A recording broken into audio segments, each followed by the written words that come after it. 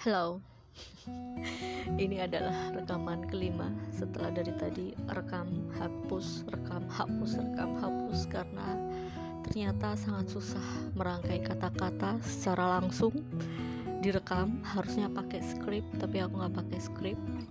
Jadi ya udahlah, jalanin aja. Sekarang masuk di episode pertama karena anggap aja yang kemarin itu semacam prolog perkenalan. Kali ini aku mau sharing, mau berbagi, bahasanya agak lebay ya, sharing gitu. Mau berbagi ke teman-teman alasan kenapa aku tidak konsisten dalam berbagi pengalaman perjalanan aku. Begini ceritanya. Enggak sih, ini harusnya akan enak kalau misalnya dua arah jadi ngobrol, cuman karena gak ada temen. Dan balik lagi, konsepnya adalah nyampah. Selamat datang di sampah yang pertama, tentang sampah pemikiran aku bahwa aku tuh gak mau perjalanan aku dikonsumsi dengan liar dengan tidak bertanggung jawab oleh orang-orang yang cuman mengejar konten, mengejar eksistensi di sini lebih ke hal yang negatif ya. Eksistensi itu beda sama aktualisasi menurut aku. Aku gak mau tempat-tempat yang aku kunjungi itu kan tempat yang bener-bener aku pilih, yang aku suka, yang aku pikirin nih setahun sebelumnya tuh aku bisanya mikirin mau kemana, apa yang akan aku lakuin di sana gitu. Bahkan ada beberapa tempat yang aku udah range itu dari bertahun-tahun sebelumnya, dan aku gak mau tempat itu jadi tempat yang turistik, orang datang buat foto-foto, orang tidak mengenal tempat itu. Aku pengennya orang-orang bener cinta sama tempat yang aku kunjungi gitu. Jadi aku bener-bener selama ini sangat terbatas untuk berbagi pengalaman jalan-jalan, cuman ke beberapa temen yang oke lah, kita punya passion, punya selera yang sama, tepatnya selera lah, ini bukan mau tentang passion. Tempat-tempat yang aku kunjungi itu nggak cuma sekedar aku datang ke satu tempat, foto, selesai. Aku selalu mencoba kenal sama orang-orang yang ada di sekitar tempat itu, orang lokal lah tepatnya gitu.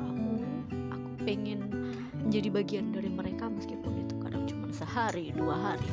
Banyak banget hal yang bisa dipelajari, membuat seseorang menjadi lebih bisa mengenal dirinya sebagai manusia, lebih bisa menghargai sekelilingnya, menghargai alamnya. Butuh proses untuk segala sesuatu itu bisa kita dapatkan, butuh proses untuk kita bisa mencapai satu tempat gitu. Tadi barusan di WA story gitu aku sharing tulisan tentang gimana sih waktu itu aku pernah ke Wairebo tahun 2017. Teman aku dia bilang kamu gak akan mungkin deh naik motor sendirian ke Wairebo. Dan dengan sangat amat polosnya aku bilang, ya kayaknya memang aku gak mungkin. Akhirnya aku cari temen, dan aku emang punya temen, dan aku kesana dengan sangat enak karena cuma tinggal duduk di belakang motor dan sampai view gitu.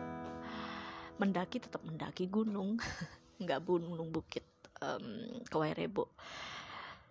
Tapi ternyata setelah aku kemarin ke Toraja, terpaksa sebenarnya aku naik motor sendiri. Masih ada sisi manja di mana males naik motor, aku mau naik mobil aja deh.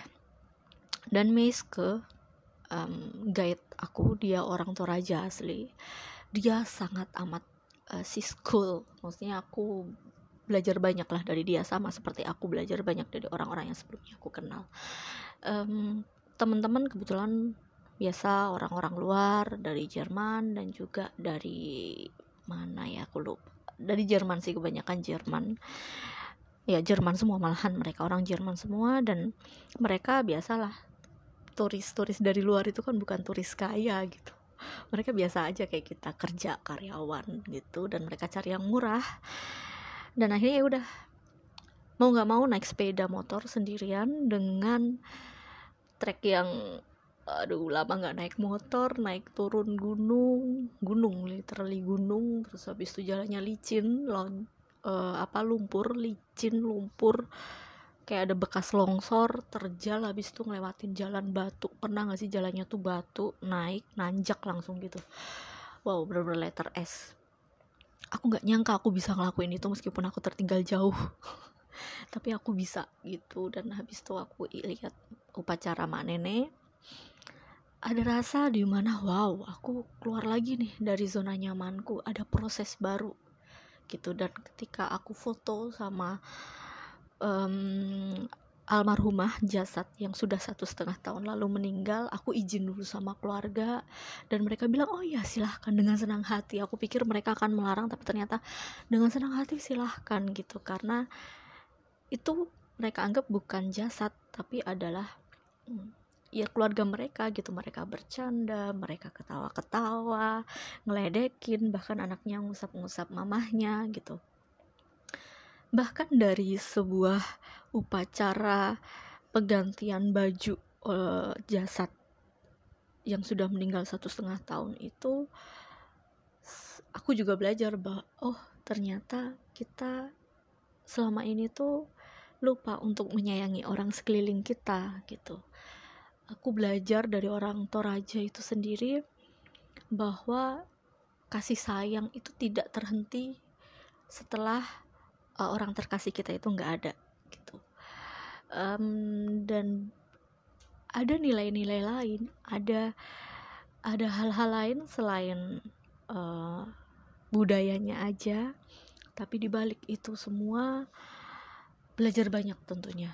Bagaimana sih kita menjadi manusia, bagaimana sih kita menghargai hidup kita gitu. Mereka menjaga satu sama lain, mereka menjaga alam gitu. Itu salah satu dari Toraja, karena selama ini orang datang ke Toraja foto di Ketekesu, foto di Lorelindo gitu, lupa. That's all gitu. Nggak salah sih, setiap orang punya tujuan masing-masing untuk datang ke suatu tempat, untuk jalan-jalan, tapi akan sangat disayangkan kalau aku bilang sih kamu keluar dengan uang yang sama tapi kamu tidak mendapatkan nilai hidup dari situ gitu. Memilih perjalanan itu nggak gampang, memilih perjalanan itu harus dari hati kalau menurut aku ya. Makanya aku pilih bener-bener mana sih tempat yang panggilan hati aku. Jadi hal buruk yang terjadi pun aku melihatnya jadi sebuah proses aku menjadi manusia, proses aku menjadi diriku yang baru, mengenal diri yang lebih dalam lagi, dan menyadari bahwa wow, ternyata aku bisa melakukan ini. Selalu, setiap pengalaman aku selalu belajar baru tentang diriku. Aku selalu belajar hal yang baru tentang siapa aku ini. Aku belajar yang baru tentang orang-orang di sekitarku. Aku belajar baru hal yang baru tentang manusia, tentang alam. Aku lebih mengenal Tuhan. Agak bullshit gak sih? Tapi ya begitulah gitu. Banyak hal yang mungkin terlewat kalau kita tidak bisa apa ya istilahnya, tidak bisa memanfaatkan dengan baik. Jadi nanti satu persatu aku pengen berbagi aja dari satu perjalanan ke perjalanan yang lain, itu apa aja sih yang aku dapat kali ini secara umum aja sih, dan lebih ke Toraja tadi. Tapi di Toraja lebih dari itulah, lebih dari sekedar ketemu masyarakat lokal, bukan sekedar sih, tapi lebih dari itu. Ada satu cerita lagi yang lucu banget. Aku kan suka banget antropologi. Aku punya buku Homo Ludens. Aku nyampe di tempat penginapan di rumah Meiske. Ada satu kenalan orang Perancis. Dia satu keluarga, bapak ibu, anaknya 2 apa 3 aku lupa gitu.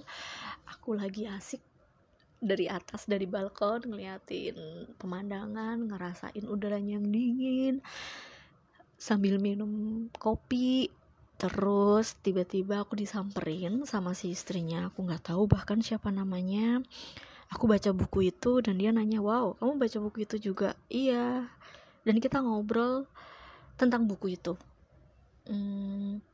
Gak lama sih, sekitar 10 menit, tapi kita bisa tahu bahwa kita itu bisa dipersatukan dengan hal yang tidak kita sangka gitu.